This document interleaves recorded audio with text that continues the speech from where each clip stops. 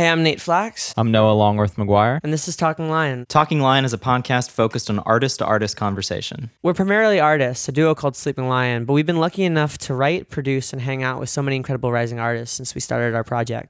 Whether it's at sessions or parties or over cups of coffee, we've talked with our creative friends about everything. Music, life, love, and all the subtle complexities that come with being in the middle of a journey. Talking Lion is about hitting record on these conversations and sharing them with you.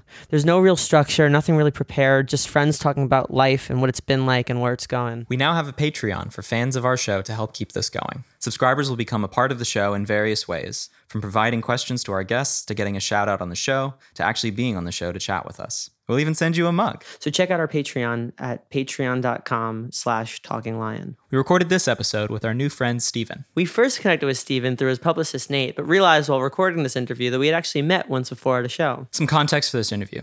Steven had taken a break from making music to recover from Lyme disease, but is now starting to release songs again, including his most recent single, Tracer. An incredibly talented and driven producer and writer, Steven has proven that he is an unstoppable force. So, without further ado, I'm Steven, and this is Talking Lion.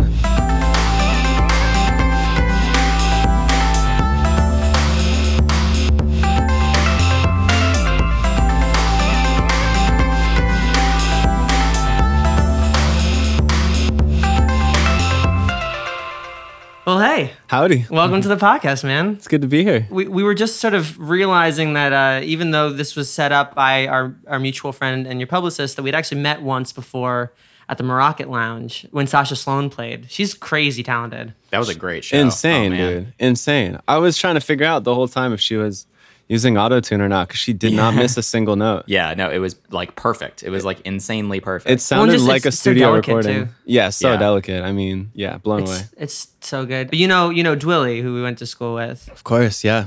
Super I met small Dwilly world. about a year ago. The rock climbing gym. He's super crazy talented. Oh yeah, you rock climb. Yeah. I do. Have you like traveled for rock climbing? I mean, very little. Or- I'm relatively amateur, I would say, like very beginner. I've gone outside like 3 times now. Your full name is Steven Schwartz. Are you a Broadway fan by any chance? No, but I'm aware of the situation. I was thinking, I'm like, I grew up with like Pippin and Wicked, and so that was like definitely there. I actually didn't know what Wicked was until I put out music and would like search things under my name to see if they were aggregating, and then I'd be like, who is this guy? Why is he taking all the He's credit? taking the torch, man. Where are you from originally? I'm from Northern Virginia. Oh, wow. A town called Cool. Vienna, just south of DC. How long were you in like Virginia for? Until I went to college. I was there. I pretty much lived in the same house my whole life. The house my parents still live in. I still go back and see them in it. And I was there till I was 18, and then I went to University of Miami. Did you have siblings? I have a younger brother. Yeah. Nice. When you were younger, were you very musical? Where did the sort of bug kind of come from? You know, I wonder that myself. What is the root of our desires, and where do our desires stem from? Especially when we're that young. I mean, dude, my earliest memory is sitting on my grandfather's lap, pressing buttons on a piano, having no idea what a piano was or what it is. I think I was like 2 years old, and I think I started. I started taking piano lessons when I was 5 or 6. I just randomly told my mom one day that's what I wanted to do. She was like, "All right." I think you bring up an interesting thing because we both started really young. Yeah, I started around that age too. And I think I always ask myself the question is just like, I never remember making that decision that wound up being one of the most important decisions of my entire life. It wasn't even the most important decision of my entire life. It was my entire life decision. Yeah, Like, I don't even think it is. At a certain point, it's not even a decision. It's kind of just kinda like like fall into your it. ethos as a person, the Yeah. thing you gravitate towards. Yeah. I mean, the older and older I get, the more I feel like I'm just watching a movie that's already been written. Yeah. And the writer's pretty hacky sometimes too. You ever like have something happen in your life and you're just like, this could have been written better. Yeah. Yeah, You're like- for sure. it's Like, like- this is a big cliche. Is isn't it it? cliche? Is it not? A bit lazy on the writing. We need a rewrite here. Global pandemic, like lazy writing. Come on, can we get something better? It feels like the writer's strike. Remember the writer's strike when all the shows, like a couple of shows, tried to like stagger along. Oh, yeah. Uh-huh. Whoever wrote Our Collective Life wants a bottle episode. They just want all of us inside so they can Yeah. Focus on our character development. truly. I'd say you guys are pretty good characters. I like it so far. I appreciate it. Hey, likewise. Do you have a quarantine? Quarantine. I like that. Yeah. Do you have a quarantine? I mean, sort of. Yeah. I mean, I got my cousin Harrison, who I live with. He's like my life team. Yeah. Is he musical as well? Yeah. He's out here producing and writing and being an artist as well. That's awesome. What's his artist project called? He doesn't have a name for it yet. He's developing it currently. He's got pretty much an album at this point. He's just writing a bunch of music. He's been out here like just fresh out of college, like hustling and trying to make the dream happen, you know? Well, hey, if he ever Cool wants stuff. to chat with us, he's always welcome. I'm sure he'll be on, dude. He's an incredible person and he has a lot to talk about. Did you guys collaborate much when you guys were younger? No, we didn't. He actually didn't really discover music till later in his life. Like I'd say the past 5 or 6 years for him. So his father is like an insane musician. His dad's like a crazy. My uncle is a crazy guitar awesome. player. So he's got it in his blood and he's got impeccable taste. So it's just a matter of practice and getting technique and he's growing. It's insane. I grew up in a pretty musical family. My grandmother played classical. My father was was a keyboardist for a lot of rock bands. That I think just adds to that whole idea of like how we made our decisions, because if it was just around us, you know, Right. it's Yeah. it's just there, and it's just like kind of low hanging fruit that you wind up going for. Yeah, music was just the thing that I was good at. It was the Made thing that I was sense, best yeah. at. So I was just like, people kept encouraging me to do it because they're like, oh, you're like a little bit above average. And I was like, cool, I'm just going to ride this wave for as far as it'll take me. Did you always sing, Yeah. or were you more of like did you focus more on instruments? Because I think we both started focusing more on instruments, and then Yeah, I was singing kind of came I back. was Terrible- not terrible really singer. yeah, I mean, if I'm remembering correctly, I did sing when I was younger. I remember in elementary school I was like in the vocal ensemble and when I went to church I sang in the church choir. But I didn't really like it and I didn't really think I was very good at it. And I stopped singing for like a very long time and I became like I just became really insecure even. Like I wouldn't even sing in the shower even though I kind of secretly wanted to. I was just like, I'm not a singer. That's not me. And then, dude, I remember what really fucked me up was like when American Idol and those shows started coming out. Oh, And yeah. people would yeah. go in and it turned like this beautiful expression into something that's so criticized and judged. And I would watch it with my mom, who's a singer, and she would always be calling out singers for singing flat and out of tune, even like the really good ones. And I was just like, Jesus, like I'm never going to be a singer. There's no way. There's no way I can do this. It's fine. I never really like presenced it, but yeah, like that was always just sort of a heartbreaking thing, realizing that like I felt like I always sang expressively, but I never sang like quote unquote well in that space. And I think it was actually really inspiring to hear vocalists like Isaac Slade from The Fray, or even Bon Iver, who, you know, has a beautiful voice, but it's a different kind of voice Yeah. than like, you know, because we were told that male singers sound like this and female singers sound like this, and Sure. finding singers that are able to just sort of own their expression has always been really interesting. That's what I like really about your voice. It's like you're a great singer, hands down, but you're also distinctively you, which is why you know you're able to one just sort of own your songs, but also why features happen and why whatever. Like Totally, man. you went to University of Miami. Correct. What did you study while you were there? I switched majors halfway through. When I first got there, I was a music engineer, which isn't what it sounds like. My program was designed to train me for like a job at Native Instruments or something Oh, like that. okay. Oh, Like, interesting. Like real like design, technical. like soldering audio technology and programming audio plugins with like a little bit of music on the side. I had to be in the music school too, so I was in the Frost School of Music as a jazz drummer. And yeah, dude, it was so intense. I mean, it was so much math. It was a lot. Yeah, it was like I can it was like imagine. 21 credits. I was also my freshman year. I was like running track. I was running a Division I sport, and that took up like all my time too. So it was like a really busy, hectic schedule. But then my junior year, I switched to media writing and composing, which was like writing music for film and TV. Oh, nice. And then I dropped out after my junior year. But like my junior year was like a freaking walk in the park. Like it was just like, Well, compared to everything else, like you Yeah. hit your threshold and then pulled back. yeah, I went from doing math and like having all this homework to like just writing music all day. Yeah, that was a nice year for sure. And it also gave me a lot of time that year to like work on the stuff that really brought me out to LA and got me to like take that step. Was it around the time that you did Bullet Train? Yeah, Bullet Train was done my sophomore year and I put it out the summer right before my junior year. How did Bullet Train kind of come to be, and what was it sort of like to see that song grow? Oh man, it was an amazing blessing for sure. I was not ready to write that song. My skills and where I was at. Like if you listen to all the songs before Bullet Train and then listen to some of the songs I made after Bullet Train, it was like this was my progress growing, and then Bullet Train was like this spike and like making a quality amazing song. It just happens sometimes. Yeah, man. It was really cool. I mean, it was definitely the most work I had ever put into a song up until that point. So that's probably part of it. But the way it happened, man, was like I was doing live sound for a performance at Miami. I was like doing front of house. And cool. I heard Joni perform. It was like a songwriter showcase at the school. And Joni performed this song called Monsters. And I didn't even know her or anything. And I was like, yo, this girl's voice is like insane.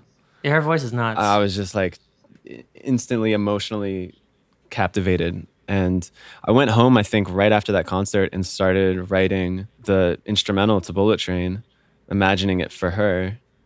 And I think I wrapped it in like a day or 2 or 3 or something, and then sent it over to her. And like an hour later, she sent me back like the main top line. Moving at the speed of sound, you know, like fucking insane. And she was like, let me know if you want me to write it again. Like I did this really fast. It's about riding bullet trains in Japan. And I remember it was also the first time I had ever smoked hashish. I was like at my friend's house who was like this like California surfer bro. He's like, yo, you gotta smoke this hash, man. I'm just gonna put it on the bowl. It's gonna be crazy, dude. And find enlightenment. And it's like, I swear, I like hit the bowl.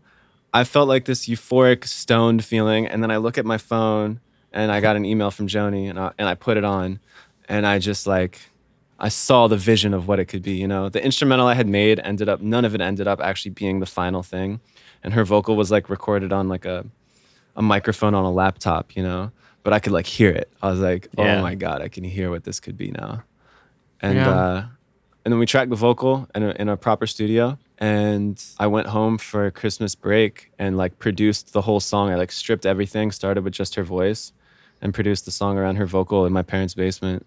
That's awesome. Yeah. Well, I love what you say about like you could just hear it. Like I feel like the mark of a good producer, whether or not you're somebody who actually like is in the DAW or somebody who's just involved in the process, like a capital B producer hears what the song could be from like the jump. You know, like here's what the song can kind of like evolve into, even if like the original track is not what winds up staying or anything. It's like building the track around an idea as opposed to just hearing it for what it is. Exactly. Well, I mean, that's what writes great songs is like vision and passion, dude. Like, because I do think that like having great ideas, my old manager had a quote on all of his emails. He said, ideas are a dime a dozen, execution is everything, or something like that. Oh, and like that. so much of what we do in our industries, in any creative endeavor, is like we have ideas, but ideas literally mean nothing. It's if you can execute the ideas and if you can see them through, which is really difficult for a creative, because the more that we listen to something, the more that we live with it, the more disconnected we become from the emotional impetus that started it. Yeah. Well, and likewise, it's not as fun executing something as it is actually having the idea. Yeah. Like the idea is the burst of inspiration. It's the excitement. It's like it's like writing it down and planning it. Like actually executing is what takes the most kind of like actual work. Yeah, Takes a lot of work. That's the math. That's the Excel spreadsheet of like, I'm gonna nudge this vocal 10 milliseconds. Yeah. I'm gonna like tweak this synth until it feels intuitively right for days on end. And I feel like the more, not to mention that ideas don't stop. So like as you're trying to execute it, you're suddenly you can be tempted and seduced by like a shinier new idea. Yeah. Oh, absolutely, so easy. But if anything, that's the benefit of like this kind of like quarantine time, is that it gives us all a chance to like either have plenty of new ideas or go back and revisit the stuff that like maybe lost its shimmer, but like didn't mean it didn't shine to begin with, you know? Sure. Yeah, that's really difficult for me, actually. That's something I've learned the hard way over years and years of experience, is like with music, I have to do shit quickly, because there's like a 72-hour guillotine where if I haven't gotten enough of the body out like within that period of time, like if you can't hear the song at that point, if it's still existing in an idea, then it's really hard to see it through, and it's really hard to come back to things and like remember the intention of it. Well, same goes for writing for artists. Like they could be about the song in the room, and then if you don't get a demo over, or if you don't like build on like the hype that you've created in the session, they've already moved on to whatever session they're on to. You know, then they're not going to cut the song. Like so much of like trying to have somebody else cut a song or even cut your own song is being able to keep that hype alive after the actual creation has stopped. It's true, man. I think I must have thousands of ideas, little beats, little loops, songs anywhere from an idea to like an almost finished, completed song. And nothing has ever done anything for me in this career except for finished music, finished things. I've never had a beat that someone was like, yo, I want to sing on that. Or I've never had like a cool concept or anything. It always has to be like completely finished. I don't think that's the case for everyone, but that's how it's been for me. Well, we talk about this a lot, and one of the things like that we kind of always kind of catch all it with is these are good problems. Like I'd rather have this than like have writer's block. Like I don't necessarily know the concept of it because I feel like I'm always constantly coming up with stuff, and I'd love a block. Like I mean, knock on wood, actually, but like I would love to have, you know, just a second where my brain could shut off and I can focus on what's right in front of me. Because you're right, execution there is that 72 hours until you move on. And oftentimes like Noah will play a song and I'll be like, oh, that's like kind of pretty and cool. And he'd be like, yeah, we wrote that like a month ago. Yeah, when you're in the session grind of writing stuff every day, especially with other people, it's really easy to forget to just not be able to judge how good something is. Like when you're in the mode of like, I just have to get this done and I'm going to move on to the next thing. Like you really have to take a step back and be like, oh, that thing actually stands out. Like that song actually has some heart to it.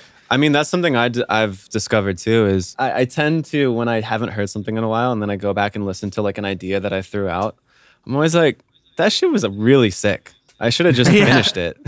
Yeah. It's nice to realize that because you realize that you're not really capable of writing garbage. Like even your worst stuff is palatable. Yeah. Which, and again, like still good problems, but I wish that like things were more discernible garbage. Like I wish that we like, you know, I think we've all like worked to get our stuff to a certain degree of quality, but it's just like, I call it like 50 Shades of Great. Yeah. You know, it's like I'd rather just like know like what is the best of it, and I feel like it's hard to sort of discern what I like about certain things, which is obviously like a taste thing. But so much I feel of like the actual creation process, quote unquote, is actually curation and like straight up resurrection or cannibalizing ideas and merging them with other stuff that you got. Oh yeah, like a human centipede. Yeah, for sure. Definitely. And if not more grotesque.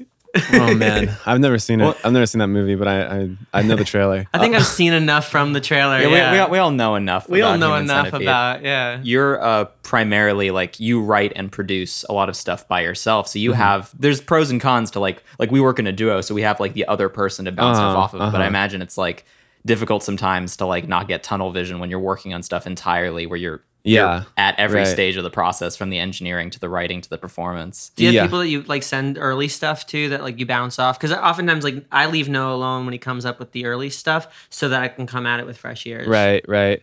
Yeah, well, Harrison, my cousin I was telling you about, is a huge support system for me. He's someone I can bounce things off of. And even just having somebody in the room who you trust makes you hear shit differently too. Like you kind of hear it through them. You don't even need their opinion. I've actually gotten to the point right now, I'm in a place right now where I've relied less on other people's opinions over an idea. I generally know what I want and what I like. And when I have it, I know that it's good. That hasn't always been the case. We're still developing that. That hasn't always been the case. I don't think it's always going to be the case. I think we probably have seasons. But I mean, when I was like creating my first album, it was a shot in the dark every time, dude. And I lived in a house an artist commune practically. You know, there were like a dozen people there at any time. Well, I feel like, you know, what you were saying too about how you listen to it differently when you show people. I find that like when I send it to somebody or when like I play it for somebody in the room, when I make a note like, oh, hey, ignore this, or like, oh, hey, like we're going to change this. That's how I know, okay, like that's how I feel about the song. Yeah. Like my insecurities about showing it to somebody is how I know what to address when they're out of the room. Exactly. But then, I mean, to play devil's advocate, we used to have a rule in some songwriting classes where you're not allowed to disclaim stuff. And I have found that stuff that I felt insecure about, sometimes when you play it for a group of people are like, that was my favorite part. It's and then true. Then you get this weird disconnect of like, oh, this is something that I was really self-conscious about. But without the baggage of it, someone else might connect to it totally differently. Well, this is the courage that it takes to be an artist, is I think our best ideas live right outside our comfort zone. And it actually reminds me, I do have a song on this album coming up that...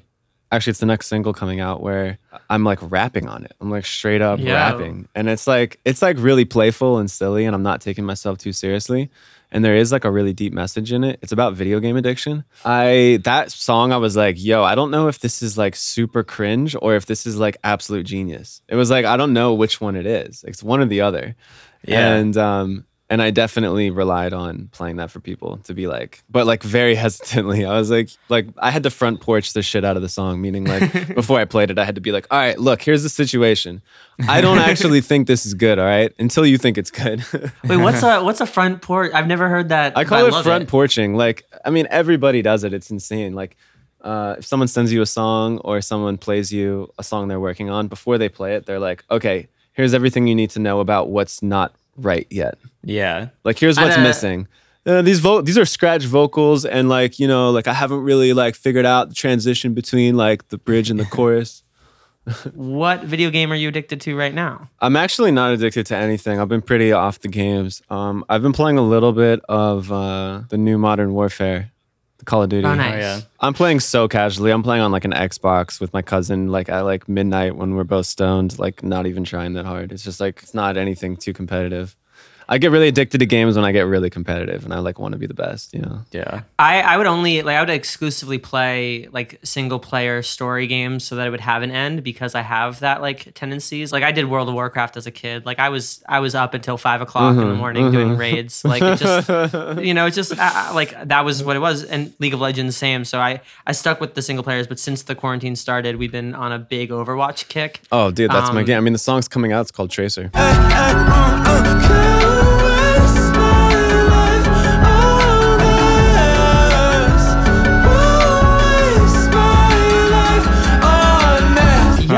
Wait, are you a Chaser man? Yeah.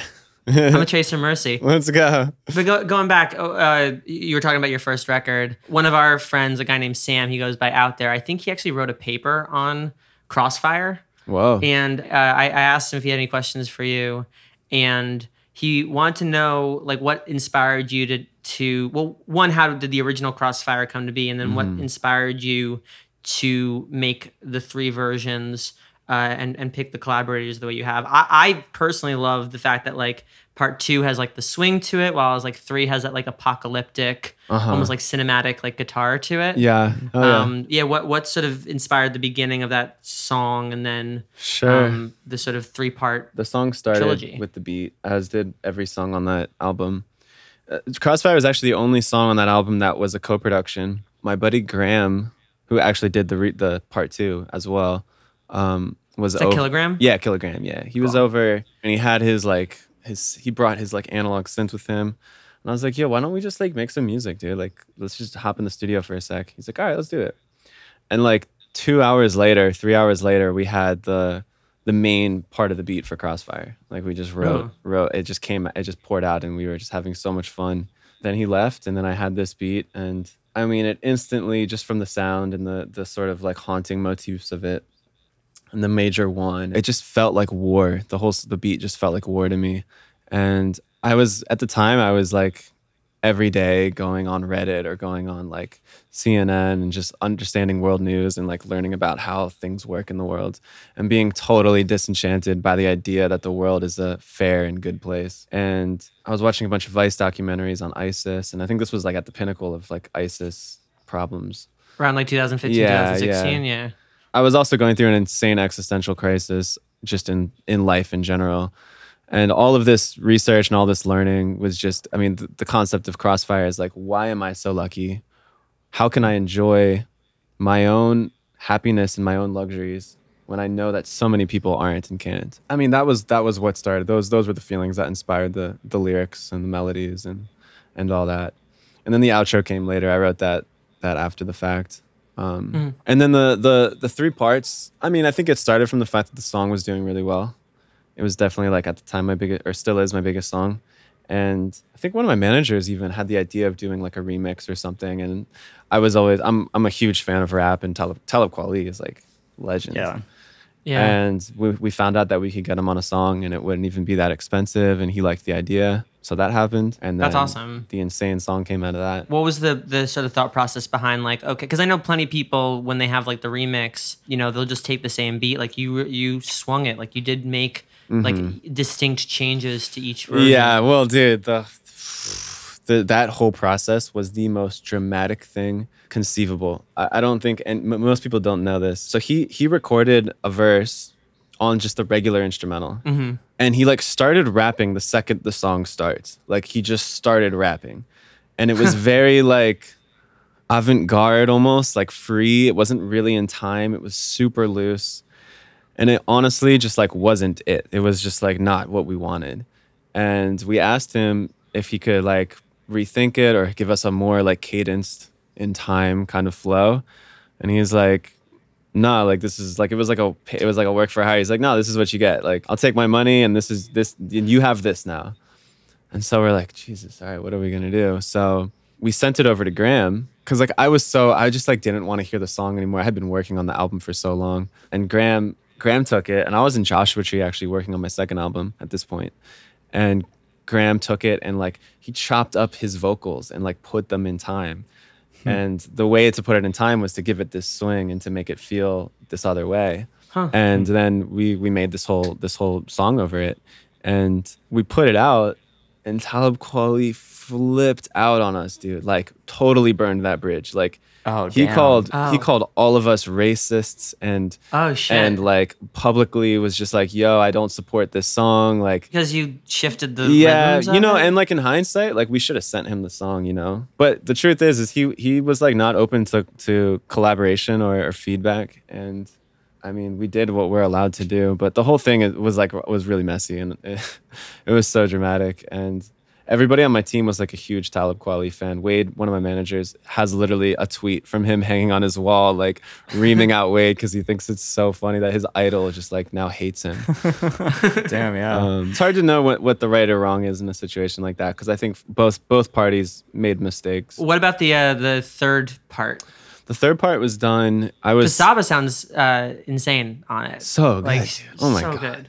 I mean, insane. Yeah, actually, a lot of that was set up by my someone who worked at my label, Daniel Witkoff, who's like one of my closest friends. I was back home. I was sick. I was like recovering from Lyme disease, and Daniel had a vision for a part 3 to this like sort of narrative and this story. He actually put together a lot of it without me. He got together the artists. He found the producers. I think it was all Chicago. I think it was all done in Chicago, and they put the track together. They sent it to me. I had some ideas. I mixed it. I sang a couple different parts on it. But the impetus of that was like Daniel Witkoff, cool. Yeah, putting it together. Yeah. And what are your thoughts on the Sincerely record, like as a whole? Like, how would you sort of capture where you were at in your life when you made it, and like what does it sort of represent for you? Yeah, Sincerely was me trying to make sense of an existential crisis, pretty much. That whole album. What inspired the existential crisis? A series of events. It started with me getting really close to my friend Carlos Reyes, who ended up shooting all my video content for that whole cycle. We pretty much came to LA at the same time, and he was like the visual eye for my project and my best friend. We went to college together. But as we got closer, he was someone that showed me the reality of the world. Like up until that point, I was very naive and very innocent and very sheltered. And I got to see the world through his eyes, and it was scary because it disagreed with a lot of the beliefs that I held about the world. So that was happening. You mean like less, almost like privileged, or? A little less privileged. I mean, but I mean also realizing like, you know, the corruption in the world, realizing the disparity and the lack of equality and how many people are living in poverty, understanding the world a little bit more. That was like the first part of it. The second part of it was smoking more weed and having some like freakouts when you're stoned, you know, just being like, wait, what's real? Or wait, is there a God? Or, you know, things like that. Yeah, I think at that point I had just sort of blindly accepted that there was a giant wizard in the sky watching over us all, and I was special and loved, and everything was going to be okay. I never put that into question. Well, that's Virginia a little bit, isn't it? Yeah, I think so. Yeah, that's yeah, for sure. The real impetus to this all was, I think I've used the word impetus now like 6 times. I love that word. The word of the day. It's a good word. It's a great word. What propelled that album was specifically one really, really fucked up acid trip. Oh, damn. Yeah, just absolute hell. That inspired our first single, so. Yeah, I mean, it was like a shattering of my entire belief system, my entire sense of self. Was it your first trip? No, it was my third, actually. My first one was amazing, which is why I did it again. Yeah. My second one was amazing, which is why I did it again. And then my third one was amazing. And the weirdest part was like I was done tripping. Like I had this beautiful, it was Halloween. I had just moved to LA. I took the acid in an apartment with two of my friends, two of my very brand new friends. And I ended up just walking around LA on Hollywood, in like Hollywood, just seeing everybody in their costumes. And it was so fun. I was just walking around like on cloud nine, and I got back to the apartment. The trip was coming down. I remember looking in the mirror and staring at myself and being like, I wanted more out of this. Like, I'm ready for more. Like, show me more. I was like, I know that there's more to this. And then I was lying in my friend's room, and they were smoking a joint, and I started smoking this joint, and I hit it a couple times. I was coughing. Someone told a joke, a really funny joke, and I started laughing really, really hard. And then all of a sudden, it was like being struck by a thunderbolt, dude. Like, I was just beamed with this like insane like sensation, like almost orgasmic, but so intense that it was uncomfortable. And then began this whole weird unfolding of events that is just beyond my understanding, and it scared me. And like internally or externally?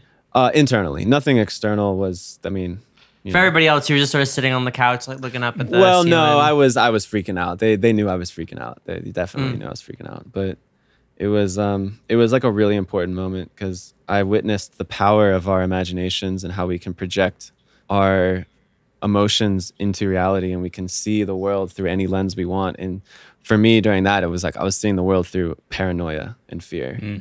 And that which I didn't understand was evil. It wasn't just, I couldn't just accept it as I don't understand this. It scared me, and I couldn't let go. And that was what you were experiencing while, like, that was what I was experiencing during that trip. Yeah.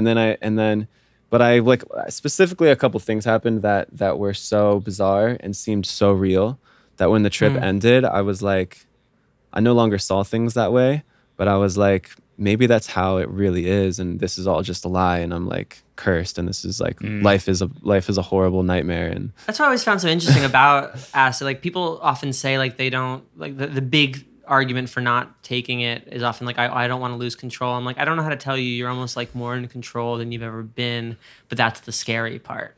Like that you suddenly like understand, like you understand, you're able to kind of like peel back the layers a little bit more, and you have a language for actually being able to talk about really abstract things. Like I remember my first trip, any question that I couldn't answer, anything that was too big to kind of understand, I would just call it the big thing. Like it wasn't God or it wasn't spirituality or whatever. Right. It was just like, it was almost telling myself like, don't get tripped up on those big questions, because you're going to go in circles. You're going to like go down rabbit holes, and you are needed.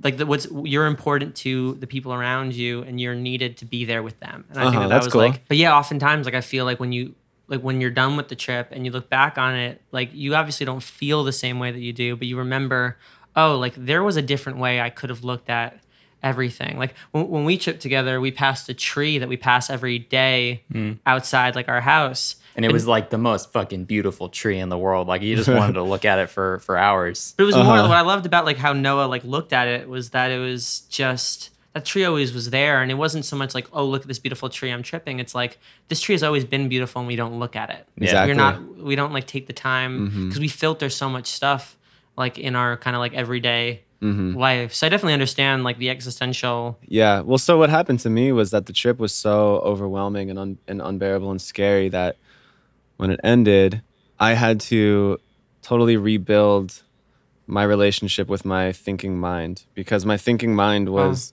the part of me that was projecting these horrible parts of reality and making all these fucked up connections. You know, like our minds are so creative, dude. It can take 10 things that are unrelated, and if you give it its full power, it can connect things in any way that you want.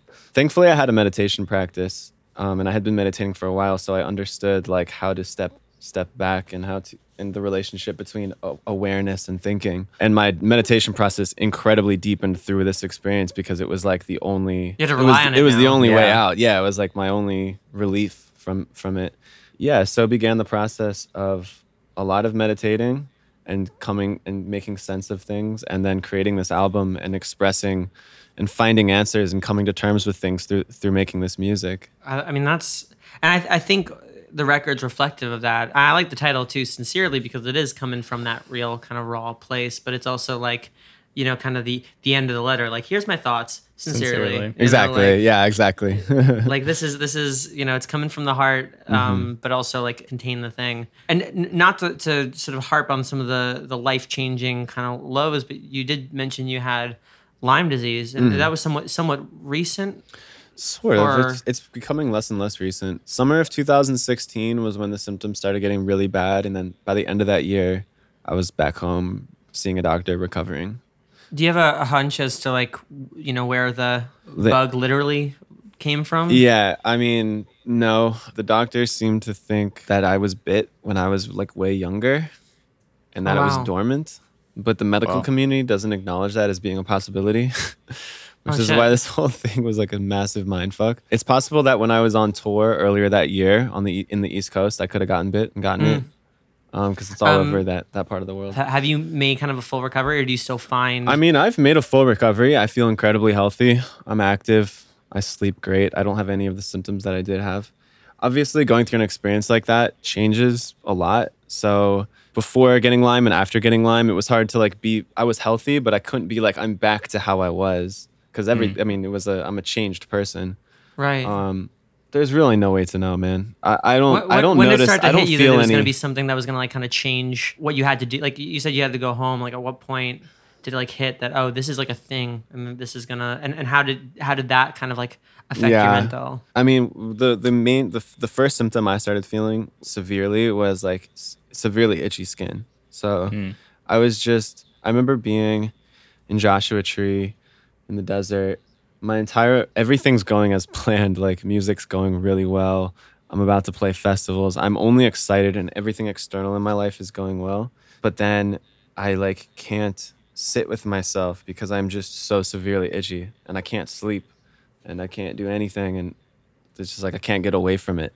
So that was when I was like, all right, I need to do something. Cause I just like wasn't sleeping. I was waking up every hour and having to take like a really cold shower to like numb my skin. Jeez. So I knew like by the end of that summer, I was like, all right, so I got to figure out what's going on. My parents actually came and visited and they saw how bad of shape I was in.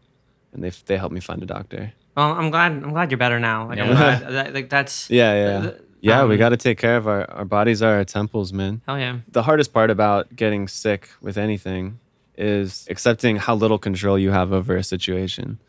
And that was like a massive change in my life, was having such a direct contact with a physical, tangible force that was out of my control. And like, some of it was in my control, find a good doctor, do what she tells you to do, and try and stay positive. But in terms of getting better, it's like, there's no guarantee, and I don't actually have control over this. It's patience. It's a weird patience. Yeah, it's a weird patience for sure. It's kind of what we're all in now, like globally, and we're just having to accept we can control some parts about this, but the vast majority of it we cannot. Yeah, we just have to make the most of what we're given. Well, I think when you experience like sickness or any sort of sudden traumatic accident or something like that, once you've accepted it and have made sense of it, I think you're a lot more better equipped for the unknown and being able to handle not like the concept that we're not guaranteed like a tomorrow. Like we just have to make the most out of every moment. Cause like at any point I could just get bit by another tick and get Lyme disease and have to go through all again. Or at any point the sun could have a solar flare and we all die. Or like, there's always the threat of total annihilation on all of us always. And like, I think once you go through something like getting sick, you realize that that's always there. And there's a power to accepting that, I think. I was terrified of ticks as a kid. And I went to camp at like a nature preserve where there were ticks. I would have to get checked for ticks every day coming home from camp. Scary, dude. It was, but that's the thing too, is at a certain point, and I was a hypochondriac as a kid too.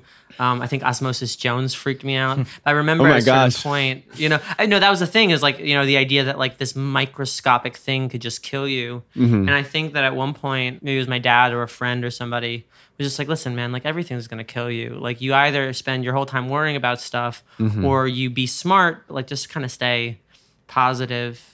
You know, and just kind of like chalk it up to another big thing. Yeah, that's it, man. We could have like a sun flare, but like there's not gonna be a life worth losing if I'm waking up every day worrying about the sun. Exactly, brother. That's precisely the point. I mean, life isn't worth living if you're just going around holding on to everything, holding on for dear life, hoping that you get to stay alive so that you get to live more of this grasped, controlled, desperate life. I'm with it. I really appreciate your like mentality on that stuff too. I feel like recently I've been just trying to like grasp onto some of the stuff that we're talking about today. And I think of everything, that's just a very good place to be in, because it just, it provides almost like a foundation where like anything can kind of grow off of it, you know, like you accept the good with the bad and you're not focusing on either too much, you know? Yeah.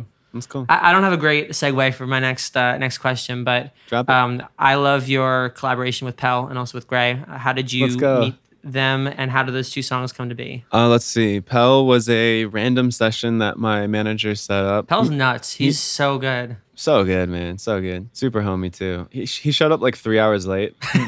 Then he showed up and it was Pell, and I was like, all right, he's cool. And we went into my studio. I had just gotten a drum set, and I'm a drummer, so I was really excited about that. And I was like, why don't I just start playing some drums? I'll record this, and like when I catch a groove that you're feeling, like we'll know.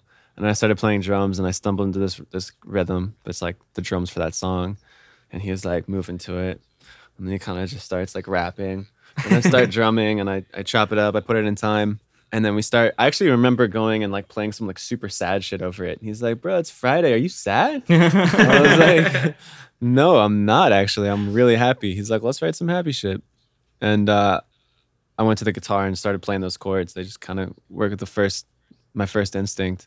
And he loved it, and there was just a major vibe. We caught a rhythm, and it just all happened that day, pretty much. I love that, and I feel like, you know, we've gotten that note before. Just like, are you guys good? Like, it's a good day. Like, don't. I feel like my fingers just tend to play sad stuff no matter what I'm feeling, and I have to like retrain my brain to be like, oh, you can make stuff that sounds less sad if you just try a little harder. My mom calls sometimes. She's like, have you guys written a happy song yet? Have you guys done that? Like, you know, do you know how to? That's hilarious. Like, just checking in.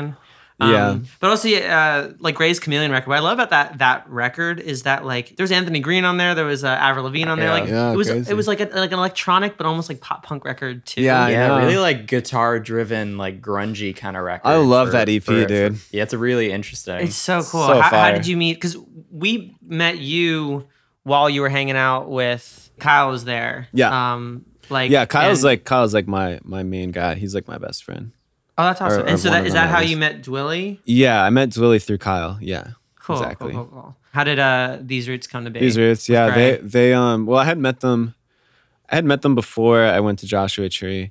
My managers again set up a session, and they came over, and we pretty much just played Super Smash Bros for like 6 hours. I don't think Who do you main? Who do they main? Well, we were playing N64, which is like now. I mean, Kyle is literally like top 20 in the world for Super Smash N64. Holy shit. And after living with him and Michael's not too far behind him, and after living with both of them, I started getting really, really good, and I went to some tournaments. I'm like maybe top 50 now. But I haven't been playing in a while. But yeah, we have an obsession with Smash. Wait, you guys used to be roommates? Yeah, we lived together after this. So cool. They came over. We just we were just on the same frequency, really connected with them quickly. We hung out a couple times. I went to Joshua Tree. They came out to Joshua Tree towards the end, and we started These Roots out there. That's awesome. I was working on my second album.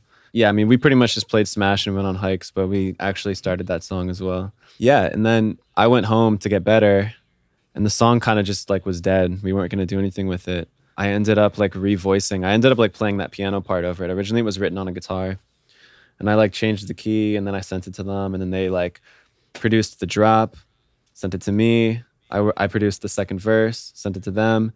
They spiced up the second verse, sent it to me. I started working. It was just like this amazing passing back and forth. And it was so cool to like, because at that point I had never gotten something from another person and listened to it. That was something I was working on and got like so excited about it. I was just like, these guys are fucking good at what they do. And it's so nice to be like collaborating with them. It's what we were talking about at the beginning, put into motion. It's like just building hype. Like, you know, a song could die, but if you resurrect it and then keep that kind of hype going for like, you know, new parts and more interesting parts. But also, yeah, what always really inspired us about Gray was just that like as sound designers, like in the traditional film sense, it was always cool how they brought in such interesting effects from like sound design libraries and stuff like that, you know? Yeah. It was especially a big deal in like I Miss You, but then obviously the middle and everything like just having sounds that we weren't necessarily used to. And so I Miss You. Is that the one with Bahari? Yeah. That song's so fire, dude. That's a great song. So good. Sasha Sloan song. Sasha Sloan wrote it. Yeah. Oh, did she really? Oh, that's crazy. Yeah. I didn't know that. She's an incredible songwriter, dude. She's an insane songwriter. But yeah, I really like the song. I was curious about how those collaborations came to be. We have a question. This is our first like Patreon question. Like one of our subscribers, Alan C, wanted to know about your headspace around Voyeur Girl. Off your second record, like where you were at when you made that song. That's awesome. Yeah, so Voyeur Girl is specifically about one person. It was the girl that I was sort of dating at the time. And she probably is like a voyeur. She just really likes watching people and watching things. And like one of our favorite things to do would be like sit somewhere in LA with like a tea or a coffee outside and just like watch people on the sidewalk and like stare at people and like imagine their lives. And she loved watching me. She just like wanted to watch me do things. And at the same time, our relationship felt very much like this game we were playing with each other. Like it was an act. Like we like took on these personas and became these characters. And it was like this fantasy world that we lived in. Well, if you know you're being watched, it's hard not to like take that into account. Yeah. It was like every time I was with her, I felt like I wanted to entertain her and lean into her sort of romanticism over life and things. And it gave me a lot of power and it gave me a lot of confidence. There was a power in her eyes and in the way that she looked at me. Yeah, the song's just sort of about this relationship I had with her. I mean, there were some really divine things that happened, some really unexplainable things and feelings of connection. And well, hey, it's an awesome song, and I appreciate Alan C, if you're listening, for asking. Yeah. You just released a single off of your upcoming record. What's the upcoming record called? The album's called Acrasia. Cool. What's I Never Stay in Love about for you? Like what inspired that, and what is this sort of, because it seems each project has sort of encaptured like a kind of realization or part in your life. Is this record in a similar place, or is it like what kind of inspired the whole project? Yeah. Well, the whole album is called Acrasia. Acrasia is a word that means the state of mind in which we act against our better judgment through weakness of will. I know that's a lot, but I like when one word can mean a lot, like a lot of words. Is it Greek? It sounds Greek. Yeah, I heard Sam Harris say it at a. I went to go see him, and he was talking to a Tibetan monk, and they used that word. And essentially, what it is like us giving into instant gratification. Us giving into our primal, maybe not necessarily even primal, but like giving into our desires that we know maybe aren't the best for us. And we know that choice B is better in the long term, but we choose A over B because it feels good in the moment. And we can't necessarily abstract long term particularly well. Yeah, I mean, human beings were pretty bad at it, dude, right? Yeah. As a species, it's not really our But we're good suit. enough at it to have it be a conflict. That's why I really like that word and that sentiment, because it's kind of like fundamental to who we are as people, that we like, even though we know better, we tend to make these choices. Yeah. Well, it's really interesting. You guys, I mean, every time I talk about this, I learn more about it, actually, so this is fun. What you just said about, like, we're not really designed for long-term abstraction or being truly prudent. And it makes sense because, like, all of our survival instincts, all of our, like, primitive functions are sort of like moving towards warmth. It's like mating, hunting, eating. That's how we lived. We didn't have to like plan out too much. We didn't like have like a vision for where we were going to be in a year. It was just like, how can I survive today? And how can we survive for another week? Like that's how we're conditioned.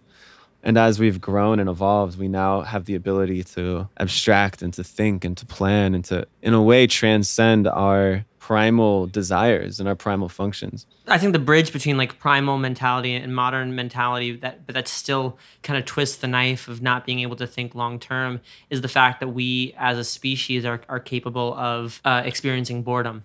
I've always felt that boredom is this thing that drives us to in the moment decide like what it is that we're doing, and that any kind of long-term thinking that we have is oftentimes to kind of like offset a type of boredom. The type of boredom we have with the current moment. Yeah. Once you get, and obviously being able to exist outside of survival is a privilege, but once you manage to get to a point where you are outside of survival, where you're not worrying necessarily about like warmth or shelter or food and all that stuff. The next thing is like you are fed and in your house and you're staring eternity, like you're staring the rest of your life down with nothing to do. Now what? And I feel like that's why oftentimes we make these decisions, because to be bored in a moment is a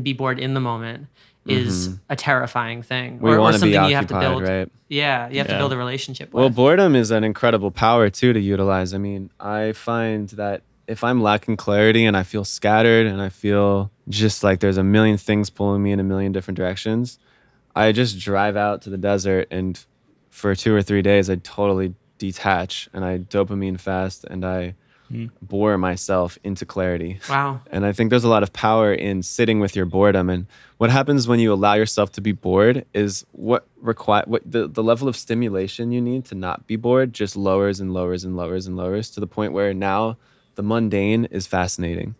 And just seeing a bird fly by, or breathing, or going on a walk, are like, it's like having sex. It's like, it's incredible.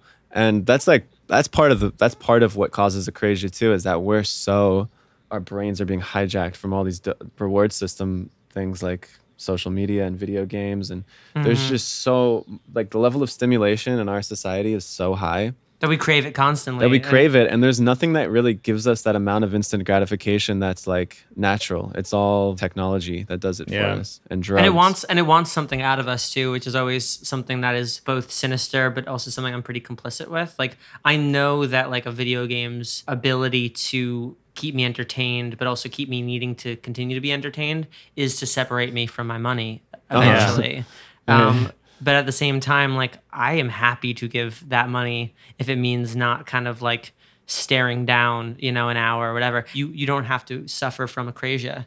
Yeah. Which is a word I just learned. Yeah. But you're going to lose everyone every time you use it because nobody knows what it means.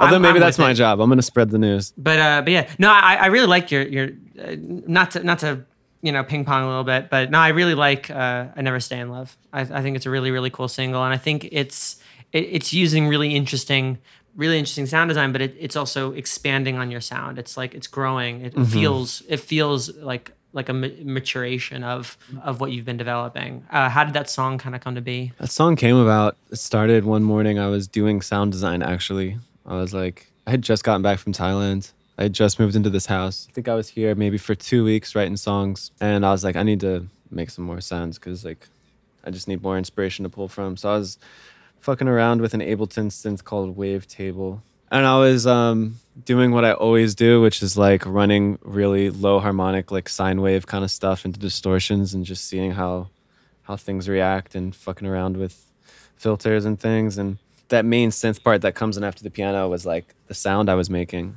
And in the process of designing it, I wasn't even thinking. I was just like playing notes. And I was pretty much more or less playing the part in the song. And I had the doors open and the birds were singing, and I was like, I'm just going to lay this down. Let's see what happens. And I laid it down, and I did a little bit more sound design with that in there, and I started using those sounds. And pretty soon I had like that whole build-up section going into the drop. And then I started laying down drums, and I remember singing the bass line. And I was like, what if I play that on bass?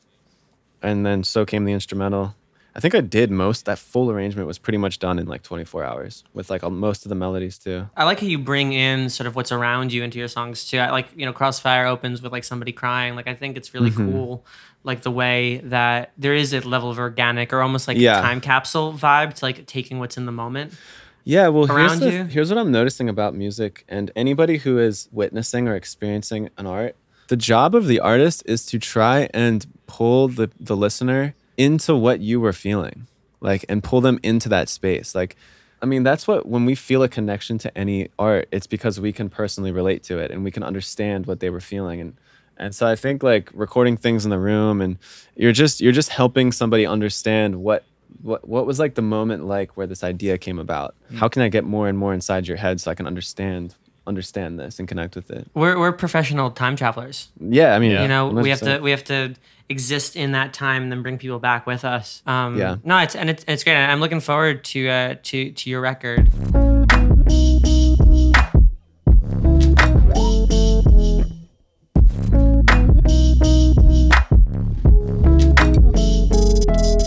You ready for the question round? Hit me. All right. First question is, what is your phone background? It's a shot of me at Coachella lying next to this girl that I fell in love with for a day. We're both tripping on mushrooms, pretending to be riding a bicycle up into the moon. Whoa, that's fun. That's You're a Coachella love affair. I love that. Do you have any non-musical hobbies, I guess, other than hiking and rock climbing? I mean, meditation. It's got to Good be one. like the biggest hobby. Yeah. Video games, I love. Rock climbing, anything competitive. Are you like do you play soccer and like that? I did. That stuff I played at soccer my whole life. Yeah. Nice. I haven't played in forever though, dude. Are there any skills that you would like to have? Yeah, all of them. Yeah, big vibe. I'm with it. I do really wish I could draw. That'd be sick. Oh, same. Yeah. Mhm. I was thinking about that today. Yeah, that's just not where the skill points were allocated on my character. I just like my actual handwriting is terrible. My like freehand drawing ability is I wish I had one visual ability, but no, it doesn't. Do you think it works doesn't like that? count. Do we have like a certain amount of points we allocate, and like as you start to learn one thing, you just forget something else? Maybe. I mean, there's something to be said about like thermodynamics and entropy and opportunity cost. Like anytime you spend doing something, it's time you're not spending doing something else. But like some Yeah. people are like really genuinely good at so many things. What and, really, like, yeah, what bothers me is like I am a really quick learner, and if I just put a little bit more energy into things, I could probably know a lot more if I just spent the time. But like I just don't. There's so many things I could spend an hour a day learning, and I just don't, and I don't know why. It's a crazy, you know. yeah. Well, It's like why not? I think though, there's something to be said about like when you're a kid, like the plasticity of your brain. yeah, Like how You're I know there are plenty spongy. of kids who just like learned how to draw and learned how to do all these things young, so that those were skills that kind of stayed, and that's why I'm glad we did music young. And like, Yeah. I definitely wrote a lot, like poetry and stuff when I was young, so I feel comfortable in that space. Even just like I answered the phone when I was 4, and just like being able to build that skill set Yeah. from a young age or whatever. But yeah, I never really drew, and so now to actually learn, it's much more of an uphill battle. And it's like not just like your brain learning like to remember stuff, but even just getting your hand to be still and and get all that stuff down. So I think it comes down to, again, those decisions that were made by some third party when you were 4 years old. Yeah. All right. Most important question of the question round: would you be a pirate? Oh, 100%. I mean, I kind of already am a pirate, so. There we go. There's something to be said for that. You definitely got the look down. You got the beard and the long hair. All you need is like a parrot and an eye patch, and you're set. And I need to give someone my leg. I think when we met in Moroccan, we were like comparing like hair lengths, because my hair was a lot longer. We'd be a good pirate duo, my man. I think we'd be a great pirate duo. What I'd would be like our- I could be like the gregarious pirate who's like the good cop, and you could be like the really evil, like fucked up, like cynical one. I don't know. I feel like we would like play off of each other. Like I think we would Right. try to convince the other one that the other one was like the evil one. So we both play like nice pirate, bad pirate, and just like I like it. At the end of the day, we just got to keep our ship in line. Right. No, and I think we're dedicated to economic equality. So we steal from the rich, we give to the poor. We're like Robin Hoods. Okay. Yeah, I like that. I'm with it. What would our ship be called? The Acrasia Lion. The Acrasia. The Acrasia Lion. That's our ship. Sounds like a German tavern. Yeah. Or Yeah. like a European like dive bar. Do you have any tattoos? I've got 2, very insignificant. I have the date that I moved to Los Angeles on my arm. I love Nice. that. It's like a commitment date to dropping out of school, and the guy who brought me out here has the same date as the day we met. Oh, nice. And then I have an 11 on my hand, which I got in Brazil with my friend Evie, and her and I both have a strong connection to the number 11. It's a symbol for us that means a lot of different things. So Cool. I only have tattoos that I've gotten with other people, like matching tattoos. It's pretty cute. Well, I like that they're numbers with significance. I've said on the podcast around this question too that I would have a hard time with like pictures, because I feel like for pictures I'm always I just don't have a grasp on like quality in that sense. Right. But like numbers that have significance. It's pretty either timeless. to people or places, that Yeah. feels pretty timeless for me. Yeah, definitely. There's an objectivity to it. Exactly. Yeah. Exactly. What was the first concert you ever attended? Oh gosh, what was the first concert I ever attended? How can I not even? Why don't I know this? In lieu of that question, I have that guy Sam. He goes by Out There. He wanted to know if you had an all-time favorite song or what you're listening to right now that you're really into. All time favorite. Oh well, I don't have an all time favorite. There's no way. I liked way too much music. That's an impossible question, though. I don't know. I feel like I always go back to "Ain't It Fun" by Paramore. I just discovered this Paramore's so sick. I just discovered this artist yesterday, but his name's Boy Life. He's got 2 songs out. Oh, yeah. He's got the song Peas. Yeah, Dude. It came up on my Discover. It's sick. His stuff's really interesting. He's part of a band. I wonder what the band's called. Dude, this shit's insane. I mean, both of these songs, Peas and Bummy, are masterpieces. I want to know how much time he spent on these. I want to know. I gotta check it. It sounds... Dude. Yeah, just really interesting indie stuff. It's indie. Yeah, dude. I mean, it's embracing so many current modern things that's happening in music. And he's putting them together so seamlessly, and the dude is just dripping with really talented. Do you know where he's based out of?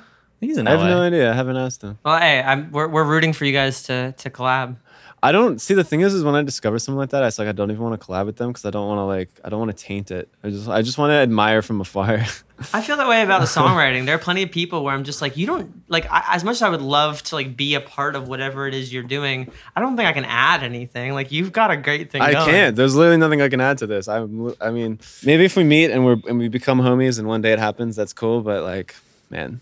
Plus, it's nice being a fan in this stuff. Like I feel like I think that's something we need. We've been lucky enough to become friends with people and lucky enough to like also have a musical education to be able to analyze songs and sort of pick stuff apart. But to be able to just like sit and enjoy something and not feel the need to be a part of it is really like a blessing at this point. What the curse that we all have is the competitive side of ourselves, and when we hear something that's so good that we fucking love it, but we're also angry that like we're like, damn.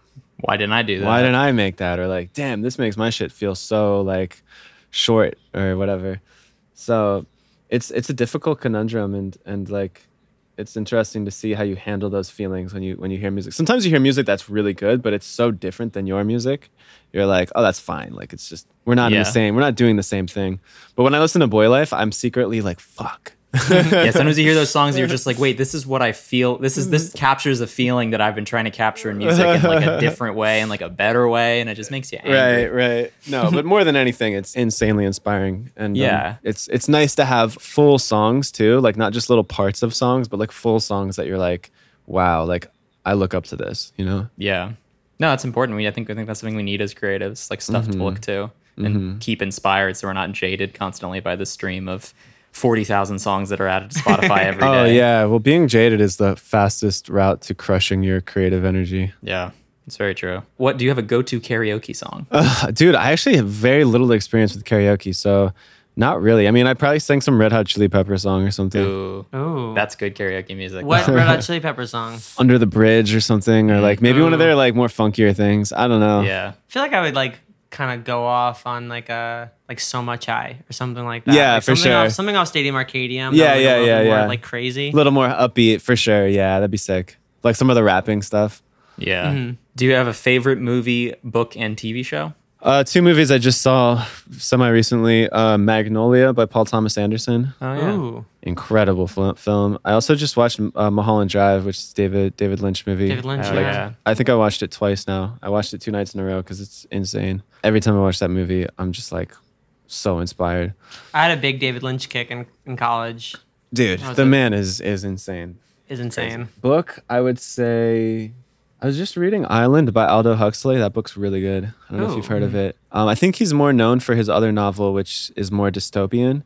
This is like his depiction of a utopia and how the Western world sort of interferes with it and tries to manipulate and take advantage of it. The other book that changed my life recently. Do you guys know Eckhart Tolle? I don't think so. He's like a meditator guy. He has this book. I think it's called Stillness Speaks. It's a very short book. The font is like twice as big as a regular book, which I love. And I mean the dude just gets it, and his message is so simple. And yeah, I love that book. TV show. I'm really enjoying Dave right now. Dickie show. We just finished that. So fun. Cruised through it. So and good, loved man. It. So good. Some episodes are definitely better than others. Like I think there were like 1 or 2 episodes that were like a little bland for me, but the ones that hit so good, dude. He nails it, man. I also really enjoyed Ozark and Devs, which is about determinism and all that stuff we were talking about. Next question is, do you have a scar with a story? I have a little nick on the top of my head when I was in 6th grade. I ran into a cymbal at my friend's house, like a cymbal on a drum set, and was like bleeding ferociously. As opposed to a symbol like a fork in the road or a yeah, exactly. Stop sign. Like a ride cymbal. Yeah. And I swear, I think it's like Spider-Man. Like I think I got injected with the drum spirit after that. Because like the next day I started playing drums and I was like instantly really good at it. It was really weird. Damn. It's your origin story. That's great. And I've got a little burn on my hand. I like touched the hot neon thing in an oven once. The back of my hands. We all do that once. That's how we learn. That's evolution. Yeah. Next question is, what are 3 thoughts you have at this moment? I can't wait to drink some more caffeine. I'm really excited about this video I just finished up, which is a live performance of I Never Stay in Love. And I really want to go on a walk. It's a nice day out. It was really hot in the morning, but it's like cooled down a little bit. Yeah, it's I mean, it's been hot. It's pretty hot in here right now, but I've just been loving walking lately. I've been looking forward to it so much. It's so clear and quiet and everyone's like inside and it's nice. I've been biking for the same reason.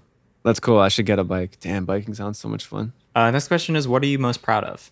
I took this class in college. It was like a basic electrical engineering class, and everybody fails it their first time taking it.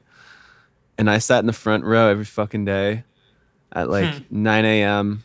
and paid attention to every single word the teacher said. I didn't give a shit about electronics. I didn't care about anything. I just wanted to like get an A. I just wanted to pass, and I ended up getting an A. And it was like one of my. Damn. I was just like, yes, like I can do anything.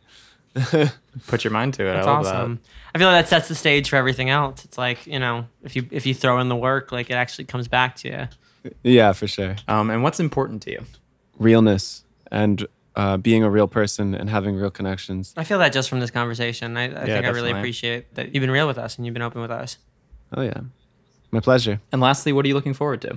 I'm looking forward to today, honestly. I'm looking forward to all of the things that I get to do. I'm looking forward to my music coming back out into the world and re-engaging with my audience and creating something really special and meaningful for people. And I'm looking forward to continuing to like liberate myself from my own walls and my own chains and being more honest and more open and more expressive and risk-taking with my art. That's awesome. Well, hey, Steven, we're really looking forward to your record. I think the act of listening to it won't be a crazy. I feel like there will be long-term benefits from listening. That's an insight. That's the hope. And just like, hearing where your head's at with it too is really, really cool and really inspiring for us. So thank you again for being on here, man, and good luck with everything. Yeah. Thanks, guys. Yeah, thank you so much. Good luck to you too.